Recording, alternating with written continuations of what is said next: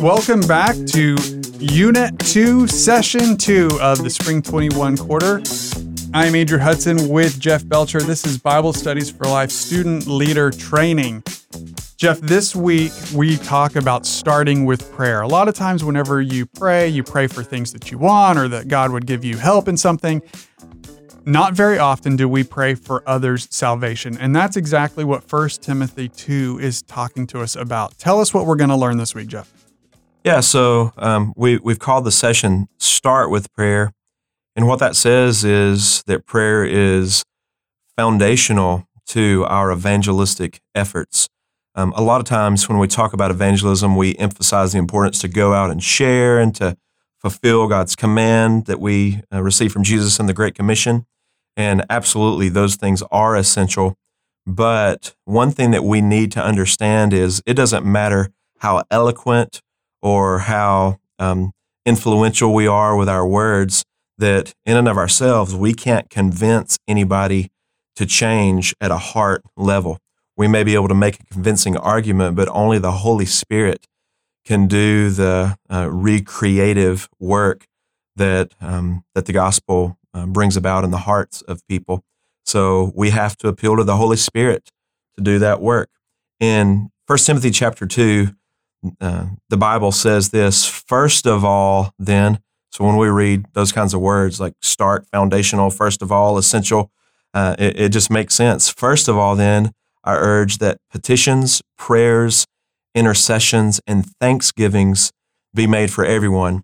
Paul goes on in speaking with Timothy to say that we're supposed to pray for our leaders, that we're to live lives in ways that lead to peace and that don't bring unnecessarily trouble into our lives. But then in verse 4, he circles back around to this idea of praying for salvation. He says, actually, I'm going to look at verse 3. This is good and it pleases God, our Savior. In verse 4, he says this, who wants everyone to be saved and come to a knowledge of the truth.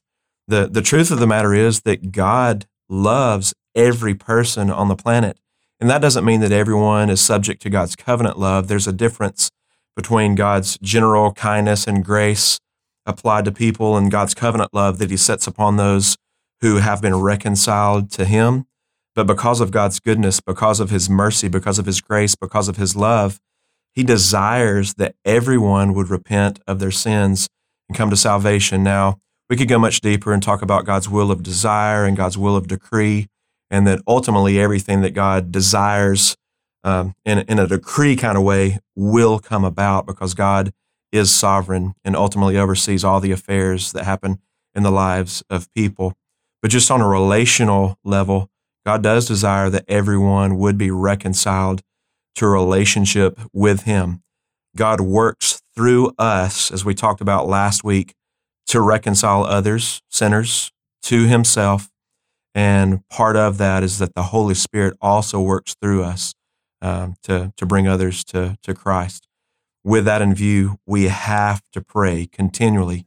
It's when we see language like first of all, Paul urges that we pray for others, and we have to understand that it's essentially part of our evangelism.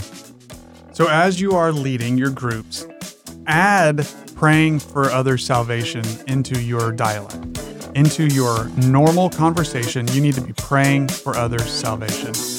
We'll be praying for you this week, and we will see you next time.